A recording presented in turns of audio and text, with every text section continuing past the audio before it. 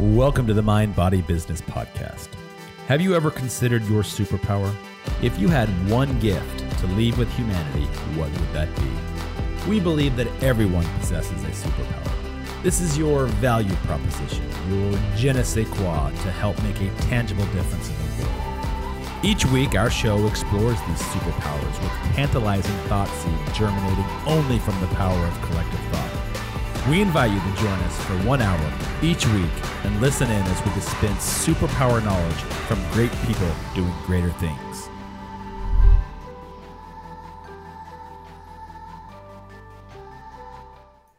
Hey, welcome Mind Body Business Podcast listeners. I'm Devo here with Lisa. We're back in the fold doing a live recording with Ashley Graham. Ashley is the conscious publicist. We're going to find out exactly what that means. But in essence, she is a PR and media strategist, and she runs an agency that works with conscious creators. So I'm going to find out a little bit about what that means. She's on a mission to, how do I say this, to create a more holistic, cohesive, and heart-centered approach to branding. I like that idea. It sounds good. And sort of the whole idea around business development, we're going to really kind of dive into what that means for her. But one of the things that really struck me about Ashley, I've had a couple of conversations with her. She has a couple of mottos that she sort of runs by. And one of them is, for good things to come your way, you need to believe that you deserve them. So I want to talk a little bit about that word belief, because interestingly enough, that might just be my word of the year for 2022, Ashley. I love this one. The elevators to success is out of order. You might just have to use the stairs one at a time. That's pretty intense. Depends on how many stairs you're talking about. I might take you up on that offer. And then the final one that she talked about was, you cannot reach your highest potential by playing it safe. And we all know that there is no such thing as success without the failures. And in order to have those failures, you might have to take some risks. So I'd like to talk a little bit about that. So welcome, Ashley, to the show. Thank you for joining us. Thank you both for having me. I'm very excited to have this conversation. I think we're going to dive into a lot of good things. The rabbit hole, right? Yep. I love it. So before we jump into our conversation, I just came from a photo shoot. Thankful for all the amazing people I get to work for. But I was struck with the fact that how grateful I am that I own my own business and can do whatever it is that I want to do. Because these people, I was shooting in a commercial job this morning, and they're all sort of in these tiny little cubicles. I thought at any point someone was going to slit their wrist. And just like, look, I'm so grateful for what I do. So anyway, I tried to brighten up their day and give them some fun. I think it was well received, but they might be talking shit about me right now as I'm no longer there. But nonetheless, they're like, we're all entrepreneurs. Take me with you. Yeah, we're all entrepreneurs. We're in a safe place. So I feel comfortable I can say this. And I think when Dallas was running our numbers, we ran that survey. I think 90% of our listeners are sort of small business entrepreneurs. So good audience here. Mm-hmm. Mm-hmm. All right. But I think we've all kind of played that game where, you start working in some sort of corporate job and then you get out. Yep. As fast as you can. No, we all have our fit somewhere, right? Yeah, it's not to knock. Again, I'm not denigrating anything that they do. I'm sure that their role is saving the planet in some way, shape, or form. But nonetheless, every single one of them were just like looking at their watches and taking smoke breaks and going to lunch. I'm just like, fuck, I remember those days because I did that once before. Mm-hmm. Mm-hmm. Me too. So how does someone become, where I'm going with this is, how does someone become self-aware and conscious enough to take a look at their life and say, you know what, this is not what mom and dad had in mind for me. This sure as hell wasn't what I envisioned when I was running around playing games in my head as a teenager or even a younger kid. I never thought that I was going to grow up and sit in a cubicle and punch a keyboard for 8 hours a day and then go home and potentially commit suicide. How does someone become conscious enough and self-aware enough to be like, you know what? I do want to start that business. I do want to get that patent that I've been thinking about. I do have that invention that I want to work on. How does somebody reach that point? What is that journey, and why is it so different for everyone? Yeah. The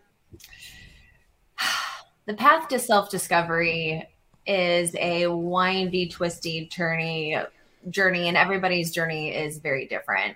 And I think one of the big key identifiers to recognize that you can make a significant shift in your life is really sitting with the emotions that come up when you are in environments that don't really feel aligned for you.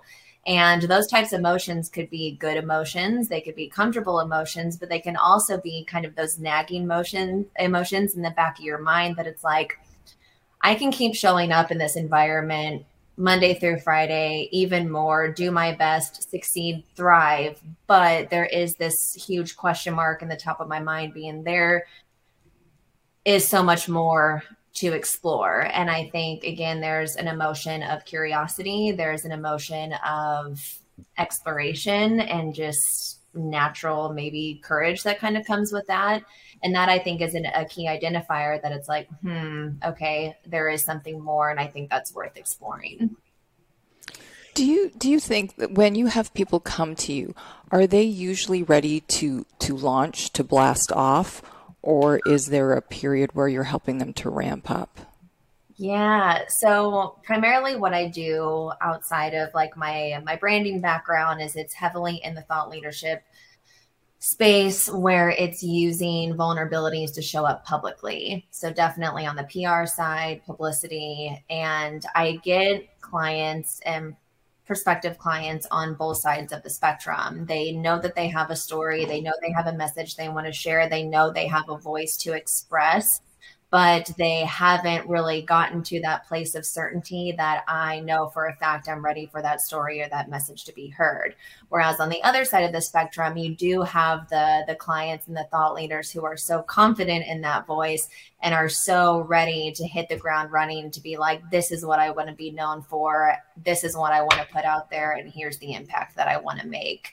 So I think somebody in my position, I can work with either one of those types of people on either side of the spectrum. But again, you do have kind of split percentages of who's ready to kind of show up and create. And those are maybe kind of in the early stages of understanding their journey when it comes to public expression.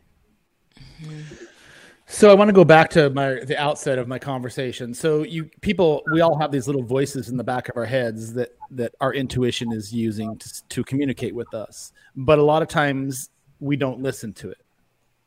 Probably a good majority of our lives, we don't listen to it. How can we sort of become, and you talk about on your website, you can't play it safe. You have to take risks in order to have any sort of volatility on this planet and in your life. How does somebody learn to listen to their intuition a little bit better?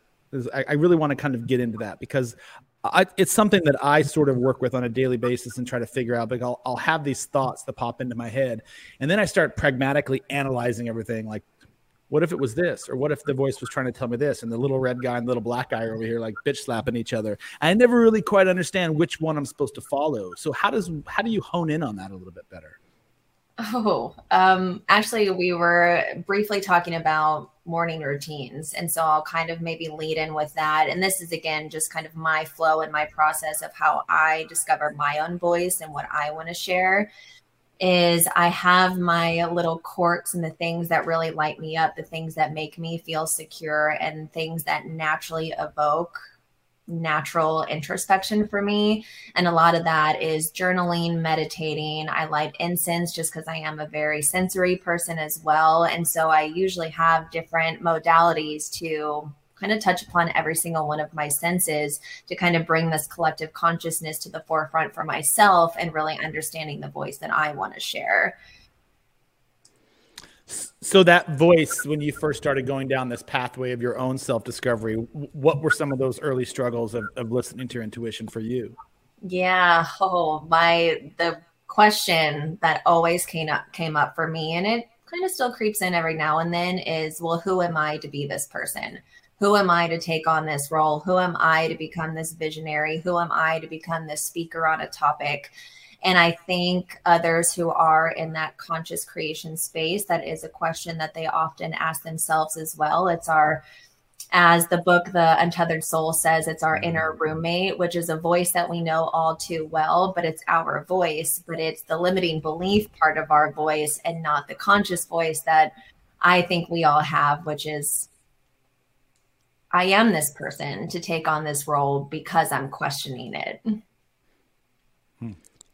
Can you go into a little bit in more detail of your morning routine and then the the way that that flows with your clients, like, are they open to that? Do you request, here's some things that I want you to start with, and it's going to bring that flow to you and up level you? Or is it just you let them do what they need to do? Yeah.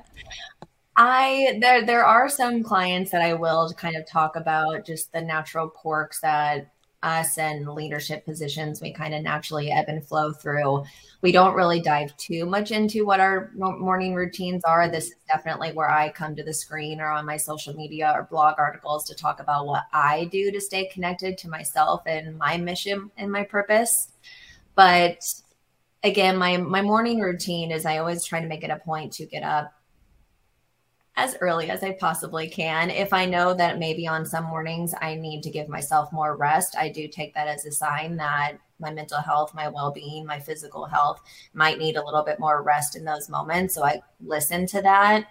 And then from there, I dedicate about an hour and a half to making coffee, sitting with meditation, and then I journal through what the experience is. And I'm big on writing intentions as well. And I kind of factor that into my journaling routine just because it's kind of, again, setting the precedence of how I want the natural flow of the day to go. And then I just kind of take it from there.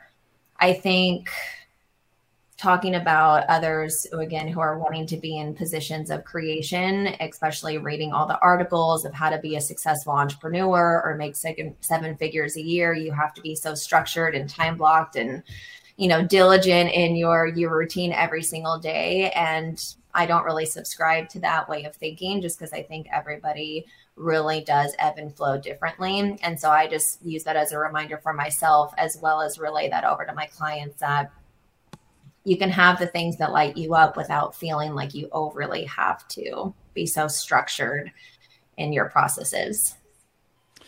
You talk a lot about the types of clients that you work with, these conscious clients. What exactly does that mean? Yeah. So how does one know if they're conscious or not? How do I know if I qualify for your services? Well, again, like from the PR side, it's really identifying exactly what their story and their message is that's going to be on the receiving end of whatever medium that we decide to explore. But the consciousness that I believe that lives within the brand and the business is also the consciousness that I believe is going to live in that message in the media once it's picked up.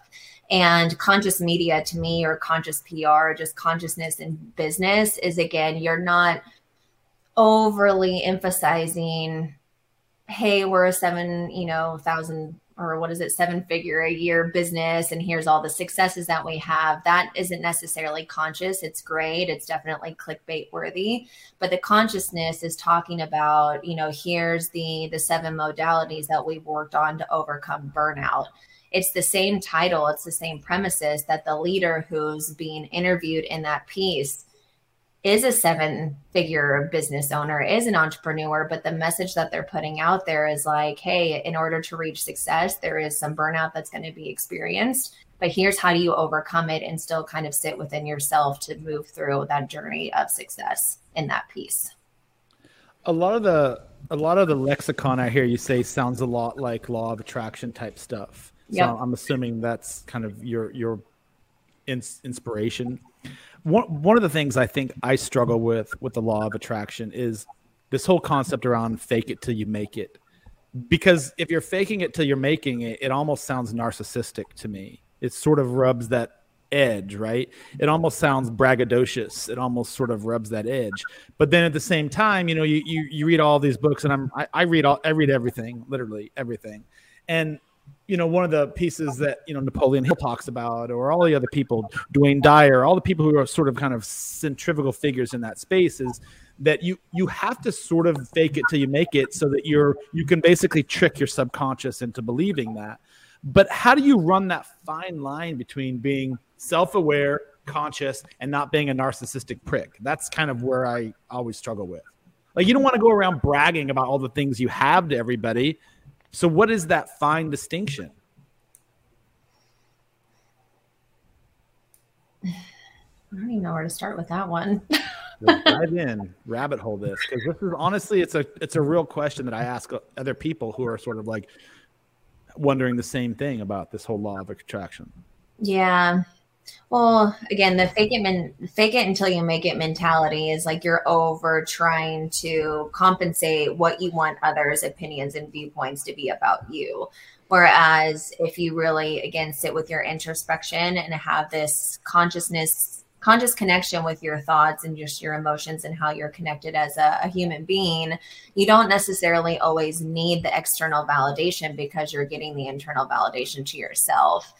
And I guess some of just the practices that I think I've used that tie into law of attraction, but then also being like, here's how I'm giving myself that internal validation is working with affirmations. And again, we have to identify our internal worth before anybody on the receiving end is going to be even able to like recognize that. Let me know if I'm on a good track with that. Yeah, I don't think there's a right or wrong answer. I think the key word you just said was that internal juxtaposition as opposed to broadcasting it externally to everybody. I think that's what I'm hearing you say, right? Yeah. And we can all, what you're talking about, we can all sniff out a bullshitter when somebody's out there and they're pounding their chest and they're making seven figures and it is off-putting. It really is. So what you're saying as well, how you propose to put that value out there is much more digestible. And I think as well, if we're working on ourselves, we're still not pounding our chest in front of other people if we are more conscious about doing it and introspective. So exactly what you said. Exactly. Yeah. In some of your, actually not some of them, a lot of your, this is something that I struggle with as well. Lisa has done a really good job in sort of teaching me to promote myself because I'm really private and I don't normally talk about a lot of things. Honestly, if my business wasn't based on social media, I don't know that I would be on social media. But one of the things that Lisa talks and has taught me is sort of that whole idea around imposter syndrome. And you talked about that a few minutes ago. Who am I to sort of that voice inside your head? Who am I to be a thought leader? Or who am I to be the voice of reason around a particular subject matter? It's funny. We all sort of have that imposter syndrome, don't we? And why? Like, is it something our parents did to us? Is it modern media that's sort of like blasting us with images that are unrealistic and sort of we look at that and we're like, shit, I'm nothing like that. Like, what is that combination that we grow up with from day one that we sort of feel like that as an adults? The answer to that question has so many layers that I have not even been able to get to a point where I'm like, okay, this is like the direct connection. But to me, I believe that imposter syndrome and the comparison trap almost are one and the same. And again, when we're talking about mass media or social media and how prevalent it's become in our daily lives, people check social media probably 10 to 15 times a day, if not more. And creators such as ourselves, we have to show up on social media to stay relevant, to stay credible, to stay top of mind if it is a business generator for us. But there is so much noise and we're seeing so many people out there who, again, are leading through the accolades and being like, look at me, look at me, look at me, look at all the success. Whereas those who are still kind of maybe stuck in that comparison, they're like, well, I know I have a mission. I know I have value to share, but how am I going to get to this place? Because this person seems like they're 10 steps ahead of me every single time I get one step closer type of thing.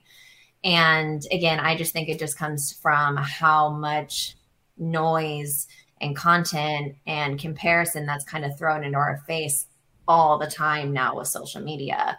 But I always talk about how to kind of break out of the comparison trap, which again, I feel is directly connected to imposter syndrome, is when you start to kind of naturally feel these feelings of resentment or that you're so far behind. It's a good indicator for you just to shut the phone off, turn the computer off if you need to, get far away from technology, and again, sit with the emotion that comes up and really channel to understand where that comparison may be coming from and why you're feeling it.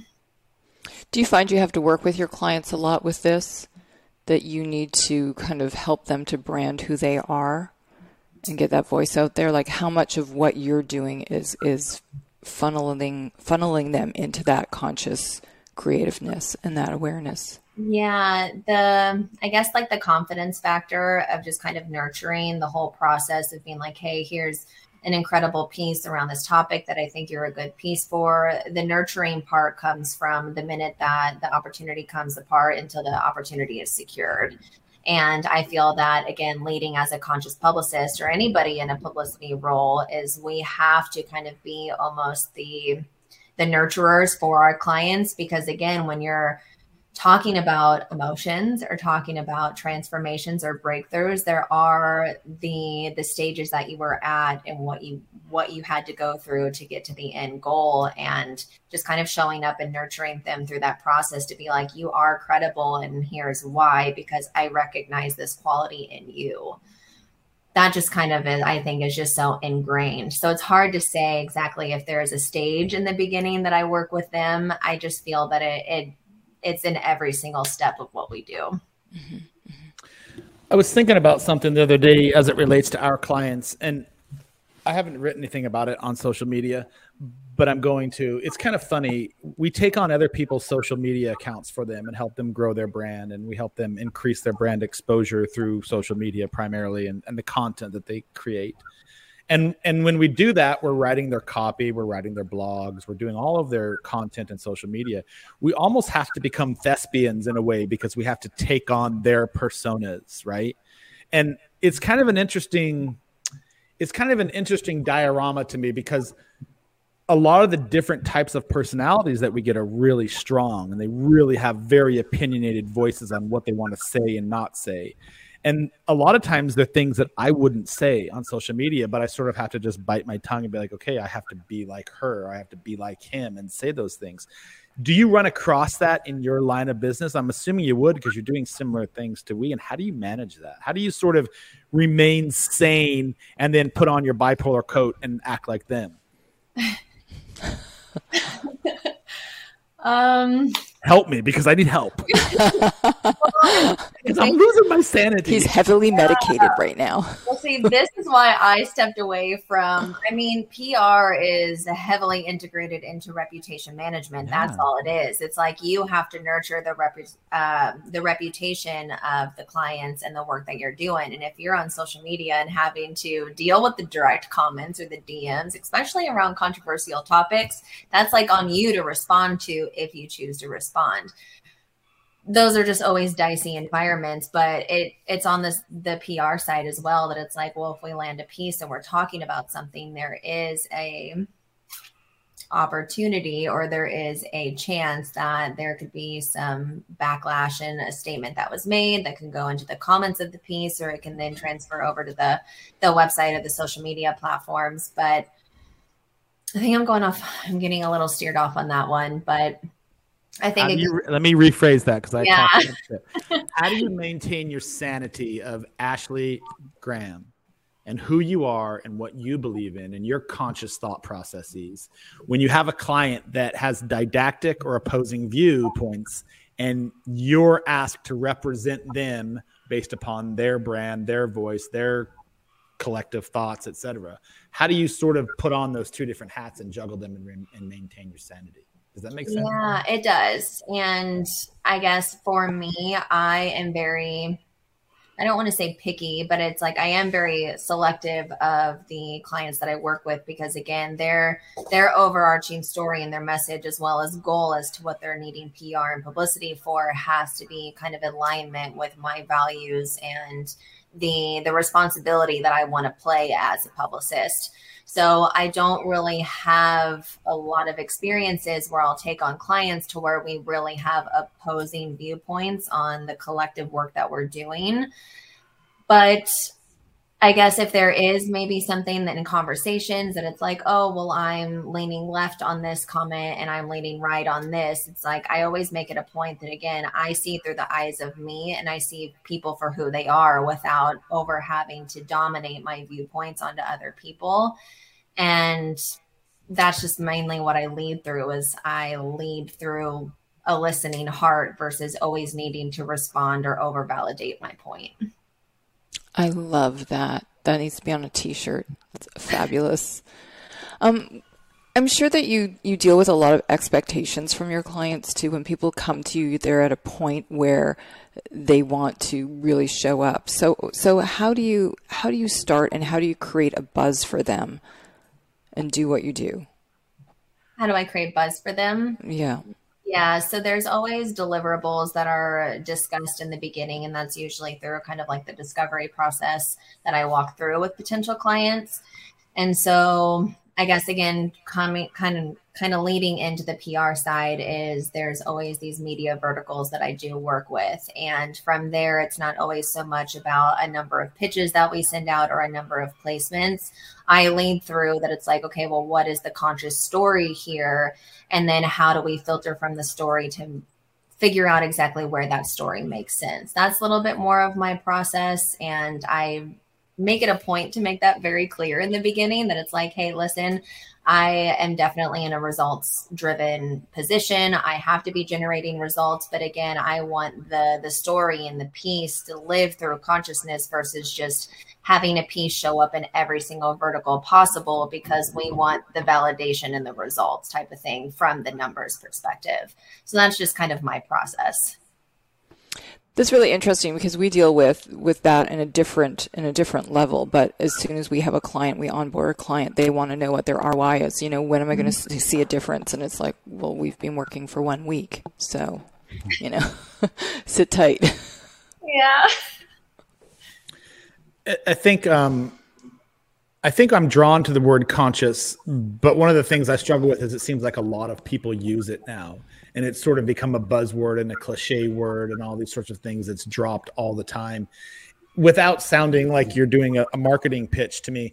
What does it really truly mean to you? Like deep core of core to someone to be conscious. What exactly does that mean in your words? Yeah. Conscious to me is, again, it's a way that you view things, the way that you internalize, the way that your perceptions operate. And again, we live in a very polarizing society where people want you to be extremely left or they want you to be extremely right, and they don't want to find a middle ground. And living through consciousness or just being a conscious person, taking the identity and the business out of the equation, that it's like, again, looking through eyes of acceptance and kind of seeing people and seeing environments and seeing the world for kind of what it is in certain moments. That is what consciousness means to me. But then it can go into the business side of things too, that again, maybe you're leading through conscious impact versus just, I want to build an empire because I feel that that's what I've been embedded to believe I've needed to do, or I need to be successful by taking from others without giving. Probably losing, like going off or veering off track again. But again, consciousness is just kind of leading through intentionality at the end of the day in whatever facet, whatever environment that you're in. You talked about that polarization. It's really, really heavy right now. But I always wonder, is that a necessary evil in order for people to find the balance in between? Because you're sort of forced to see both sides. For me, consciousness is being able to see the veil of what both sides represent and finding the balance in between that works best for you so that you're not having any malice towards the other and still able to grow and evolve. So it's almost like that. I'm sorry, I'm going a little weird here, but it's almost like that polarization, whether it's politics, whether it's international conflicts, any opinions, whatever it is, religion. It's almost like it's a necessary evil, no pun intended, for it to exist so that people can sort of figure out how to navigate through that muck, right? Mm-hmm. I think when you're talking as well, and this is just my 2 cents worth, when you're talking about being very intentional about who you're partnering with and then being conscious about what you're doing with them, then you're not going to run into those, you know, here's the shiny toy here, and now here's another shiny toy, where your path with them is just winding and you're not making the same sort of traction, I would think, because you are a lot more intentional about it. You have a scope of what you want to do and a target of how to get there. Absolutely. And you're not wishy-washy about who you are from day to day because one thing is more important or more popular or whatever on that day, and then it flips the other day. Yeah. Oh my gosh, I have like so many things that just naturally came up with the way that you were expressing that. But tying it back into the law of attraction, again, I feel that consciousness from the business perspective, but then also a way of living, is really truly understanding the energetic connection to what you put out, you receive. And if I was going to just speak from my client's perspective, is they have studied the law of attraction, they understand the law of attraction, and they know that whatever efforts, whatever triumphs we make, whatever steps forward we make is going to pay off. It's just a matter of when. And sometimes we do have to give, and we have to test, and we have to explore until we find something that works, to where then the results and whatever it is that you're trying to manifest comes into creation. And I know that that always sounds like extremely woo to those who maybe are not like familiar with kind of the energetic connection of the law of attraction, but it really is embedded in everything from business to our way of living, our relationships. And again, I always make it a point to really kind of have those, what might be a little woo conversations in the beginning, because I know exactly like our minds, hearts, and souls are very connected, because we just have an understanding of the ebbs and flows of kind of what life and creation is. I love that. I think it cuts through all the noise, doesn't it? Because you said even at the beginning, there's so much noise bombarding us all the time, and having that thought process puts you on a clearer path, cuts through it all. Yep. So journaling, daily habits, what are some of your daily life hacks that you use yourself on a daily basis that you would recommend to other people? Tell me about these card pulls too. These what? Yeah, so the card pulls, I am really big into tarot and oracle and affirmation cards. Again, it's just another tool essentially. And you can either look at it from the extreme woo or the spiritual side, or again, you can use it as a modality to kind of get out of the ego self when you're feeling stuck. And so again, I have a number of different astrology cards, tarot cards, oracle cards that I just kind of use for my personal like exploration and my personal creativity, just to, again, get out of my head when I am feeling like a little bit more in my ego, to get back to my heart and my place of kind of connection and centerness. But I guess some other things that I think are revolutionary from self-discovery and just kind of learning more about yourself. And I wish I did this a little bit more in the beginning. But when I was starting my business, I literally still felt like I was tied to the desk, which was very much corporate mentality, very much corporate energy and connection, to where I lived through the narrative that in order to be a successful entrepreneur or business owner, I have to work the 9 to 5, Monday through Friday. I cannot give myself a break. And in reality, in order for an entrepreneur or a creator to really thrive in their gift, is they have to give themselves a break. So when I feel like I'm naturally falling into that hustle or that grind mentality, that's a good indicator for me to, again, leave my office. I do work from home, and I'll usually go and take a ride to the beach and just walk and spend some time in nature, which I did not do a lot in the beginning. And so that's another thing that I guess what you would say is a daily habit or a weekly habit. Sometimes I can't always do that in the middle of the day, but again, when you feel that you're in the hustle mode or the hustle culture, it's a good indicator for you just to kind of pause and step back and come back to it later. It's crazy what happens when you get outside in nature. I'd spent 3 or 4 hours yesterday in the woods, just walking through aimlessly. Actually got lost, but you get not back, surprised. Yeah, I know. You get back. I started looking at my clock or my watch on my phone. I was like, shit, it's going to get dark in like 30 minutes. I should probably find my way out of the forest here. But you get back in the car and you sort of have, it's hard to describe.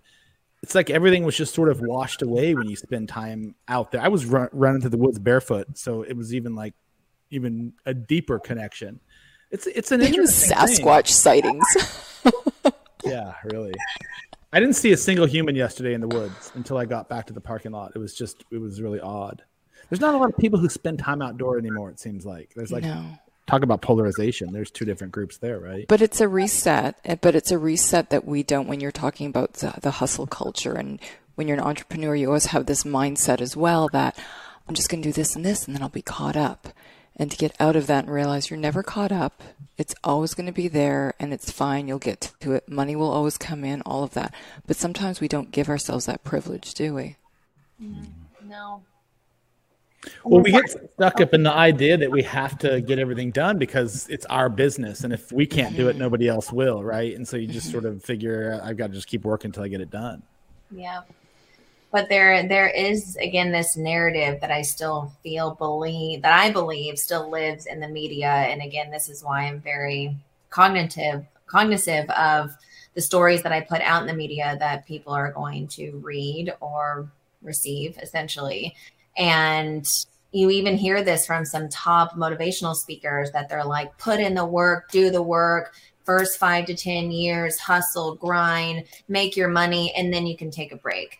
That narrative is still so prevalent in everything that we hear on podcasts, on some social media live streams, whatever it is that you do to receive information. That's an over narrative that, again, we all influence people, and these, again, high profile individuals who are putting that narrative out there, it's just going to continue to live in the mindset and the consciousness of others that they have to hustle, grind, basically break themselves in the beginning to have high return at the end. And again, I'm just going to tie that back that's conscious media to me is like, no, you do not have to lose yourself completely. You do not need to detriment your mental health or your physical health or your spiritual health to have a thriving business. There can be a balance in every single stage from day one until the day that you decide to embark on another journey.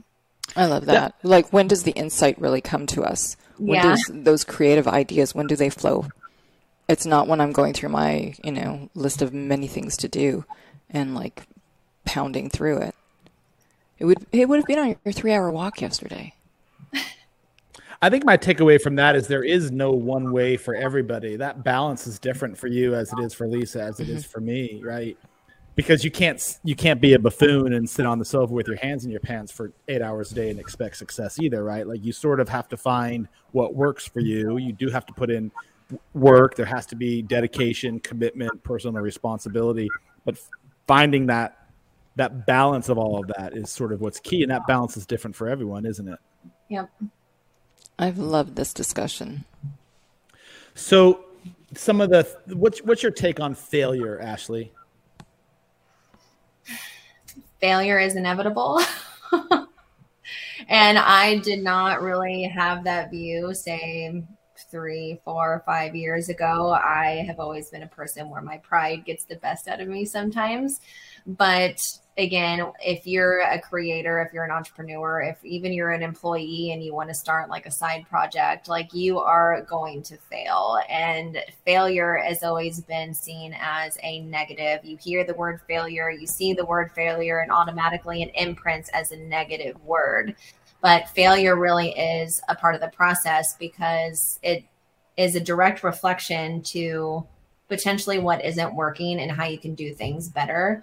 Mm-hmm. And another, I guess, word as far as like the transformation part of failure is pivoting. I'm sure we've all pivoted 5 or 6 times, all of us on this conversation. But again, like, if failure didn't happen, we wouldn't know how to pivot, and we would probably still be in broken cycles from business or creativity or whatever, the situation may be.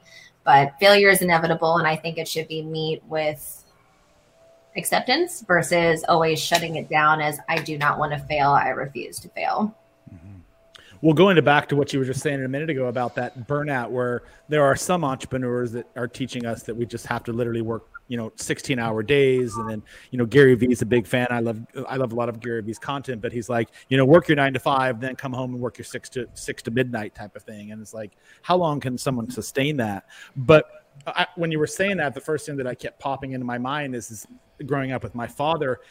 Everything was based on competition, and that's sort of a Western world ideology. It's like, you always have to be the best. You always have to be better than everyone else. And that whole idea of like, you can't fail. Failure is the worst. It's like, if you fail, like, there's no other side of that. So it's an interesting thing. And I have a couple of friends who are Asian Indian, and it's funny to sit there and have a conversation with them. And I play soccer with one of them, and even his viewpoint on the soccer field it's not like an American would view it. It's like competition. You're out there to have fun, but he doesn't really care if he wins or loses. And I really mean that. He's just like, I'm just here to come out and have fun. And we're all out there like, kill him, win, yeah. So it's interesting to have that conversation, what failure actually means to different people. Mm-hmm. So before we shut down our podcast, I'm a newbie. I just discovered you, came to your website. I'm interested in having your services, but I haven't really launched my business.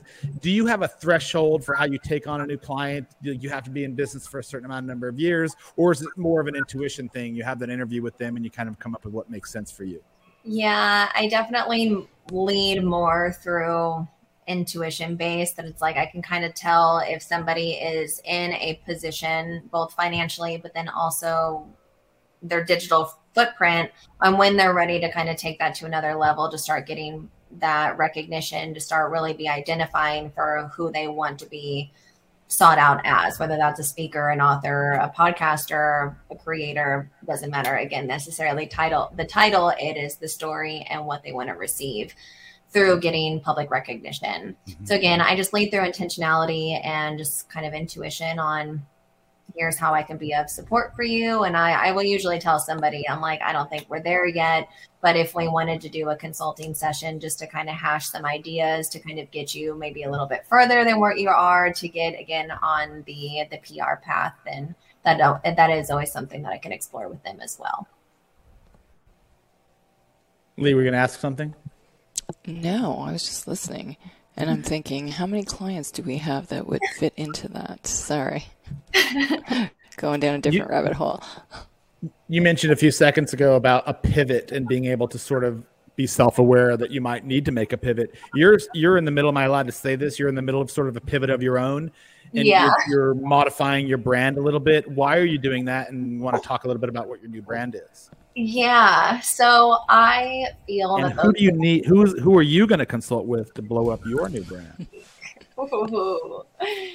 There's like 3 parts to that. And again, like those who have been following me for a while, I swear they're like, oh, you're rebranding again. But it's like, I don't think that the evolution part of branding of business ever really stops. And you should always be kind of taking it up another level.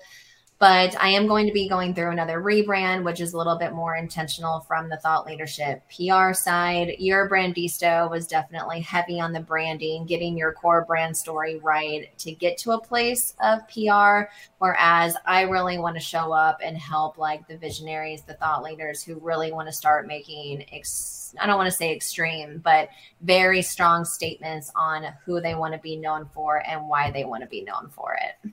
And so that's kind of what the pivot and the rebrand is kind of, again, it's living through more of that image and the energy of who I'm ready to start working with. You're leveling up, basically. Yeah. And I'm really excited. This will probably be ready to go by the time the podcast is up, but I am stepping into PR VIP days, which is something that I've never really explored in the past. And I feel that I've always been an educator, and I've needed to step into the role and the image of being kind of a leader and telling other people that they can kind of start doing the work themselves and start getting the recognition they deserve. And so the PR VIP days are going to kind of be that intensive done in a day program where I work with the thought leaders on every single part of crafting their story to then start pitching to, again, kind of lead through what they want to be known for and actually start getting the results for it. That's exciting. That's exciting. I'm so excited. So part of what this new adventure is for you and this new venture is that you're going to help individuals that are in alignment with what and who you are and help them niche down, focus down on the things that they're really passionate about and really add the most value to not only their lives, but collectively, right? Mm-hmm. And then help them expose that personal version of whatever that is, that brand, to a larger audience. That's sort of what the new venture is. Absolutely. Yep. It's interesting. Yeah, I think there's a lot of crossover in what you're doing with our clients. So I'm glad that we've connected on this level. Likewise. All right. Any last questions, Lisa? Any last thoughts? No, you've given us a lot to think about. And you said, what, 4 to 5 weeks you're launching this new division, this new opportunity? Well, we're holding you to it. We'll be like reaching out. Are you done yet? yeah. Is it up? Well, my stuff always has to come secondary than, my clients. And so, again, it's just whenever I'm able to dedicate the time to kind of further along that process. But 2022, I've got some pretty significant goals and some paths that I want to step into. So I'm kind of giving myself the urgency of January 2022, having some very important information flushed out. Yeah, we'll be contacting you then. Okay. We're your We'll hold accountability you to it. coaches. Yes. I need accountability. What's I'm actually getting ready to launch our first ever mastermind. So keep you in the loop on that. Yeah. What's the importance of setting a goal? Why is it critical for people to set goals? Well, I think there is that accountability factor that it's like no one else is really going to hold you accountable or even be able to hold you accountable if you don't hold yourself accountable. And so again, there's that accountability factor. But I also think that when we're talking about the who am I statement, like when you set goals, it's something for you to reflect on, that it's like, okay, well, what are all the steps that I need to do to get to this end goal and still live through that? If I'm asking myself, who am I? And this goal and this thought or this path comes up, it's usually kind of an indicator that you're meant to explore that, or else it probably wouldn't have come to you in the first place. So that's just kind of what goals are to me. Accountability, but then also is a good indicator that it ends up becoming a goal for a reason. Mm-hmm. I like that. Maybe your word should be exploring for the year. Ooh. Are you talking to me? Yeah, exploration. Like that. I came up with the word last night. I haven't shared it with you yet. Okay, well, we'll share later. Actually, Lisa and I and our team, we ask everyone every year to come up with a word of the year that sort of is going to the cornerstone of who they are and what they really want to focus on or achieve. Do you have a word of the year for next year that we can put you on the spot and get out of you so I can borrow it? Because we're going to use it. Yeah. Okay. I don't know. I guess the first word that really comes to mind is ascension, if that even makes any sense. But again, it's like always consciously rising within myself to continue to go and expand. And expansion to me is kind of talking about redundancy or the buzzwords. That's just kind of what expansion always is with me, that it's a buzzword. Whereas ascension is you're expanding mentally, emotionally, physically, but it's so much more connected. I don't know. I think that's my word, but I might change it. I do that often. Yeah. I keep waffling back and forth with a few. That's interesting you said that. There's a book that I'm really diving into right now. It's by Florence Scovel Shinn. Have you heard of her? Mm-mm. So Your sound, Devo, for 1 second, your sound is off right now. How about now? It's just more echoey. Sorry. I don't know what keeps going on with my mic. Every time I'm on this side, is that better now? Yep. Yes. So I'm reading this book, and it's actually a trilogy, Florence Scovel Shinn, and she was the inspiration for Napoleon Hill's writings, but because she was a woman, nobody took note.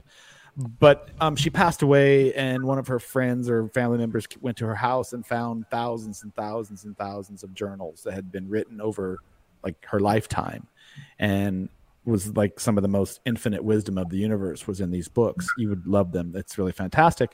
But one of the things that I'm in the chapter right now is this whole idea of karma and sort of the misrepresentation on the Western world of what karma means.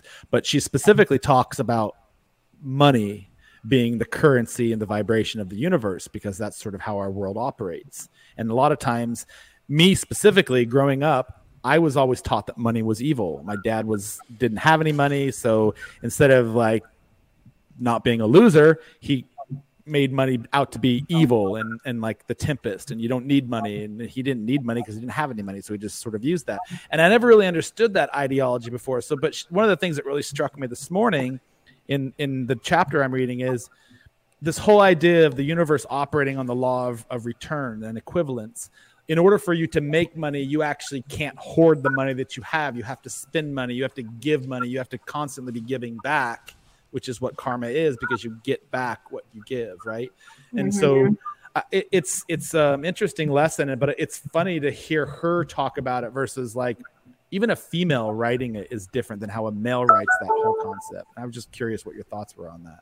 Yeah. Well, one, that sounds like a book that I would pick up immediately. That's like so on path with just the conscious materials that I read on a daily basis.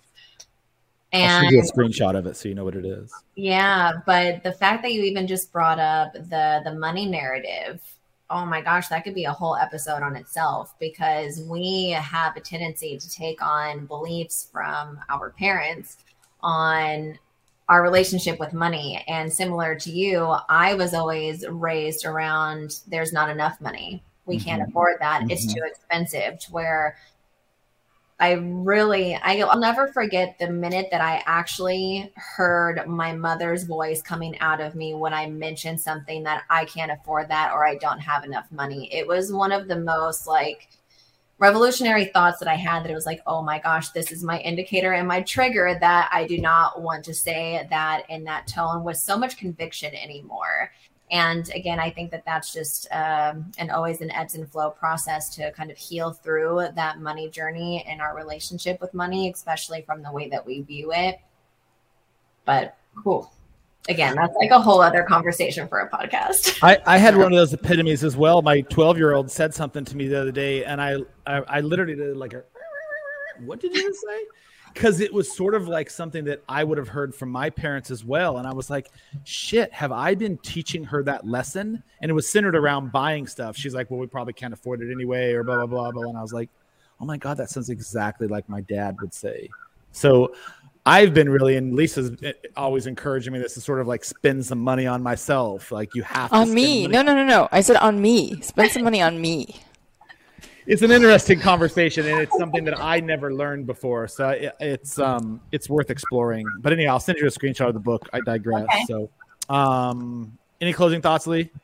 No, I think we've got a lot to explore here, and it's been in such a positive way without the stress or the anxiety that everything else, when we're out there listening to things, these are the things you need to do, and you're going to make $7 million, but you have to do this, this, and this, and it's being shouted from rooftops, and you have like this calming, anxiety-free way of consciously putting your own story and your voice out there, and I love that. You are very calm. Okay, well, this is Ashley Graham. She is now rebranding herself as the Conscious Publicist. There's going to be more information forthcoming on that. But Ashley, I appreciate it. You can find her right now on Instagram at Your Brandista. That's on the screen, I think. No? Or you can put her website in, which is the old school way of finding people, yourbrandista.com. Ashley, I appreciate the conversation today. Thank you for your time. Thank you so much. Thank you both. This was amazing. We'll be following up in January with you. Good. Thanks, Ashley. Have a good day. Thank you. Have a good one. Bye. Bye. Welcome to the Mind Body Business Podcast. Have you ever considered your superpower? If you had one gift to leave with humanity, what would that be? We believe that everyone possesses a superpower. This is your value proposition, your je ne sais quoi to help make a tangible difference in the world. Each week, our show explores these superpowers with tantalizing thought seeds germinating only from the power of collective thought. We invite you to join us for 1 hour each week and listen in as we dispense superpower knowledge from great people doing greater things.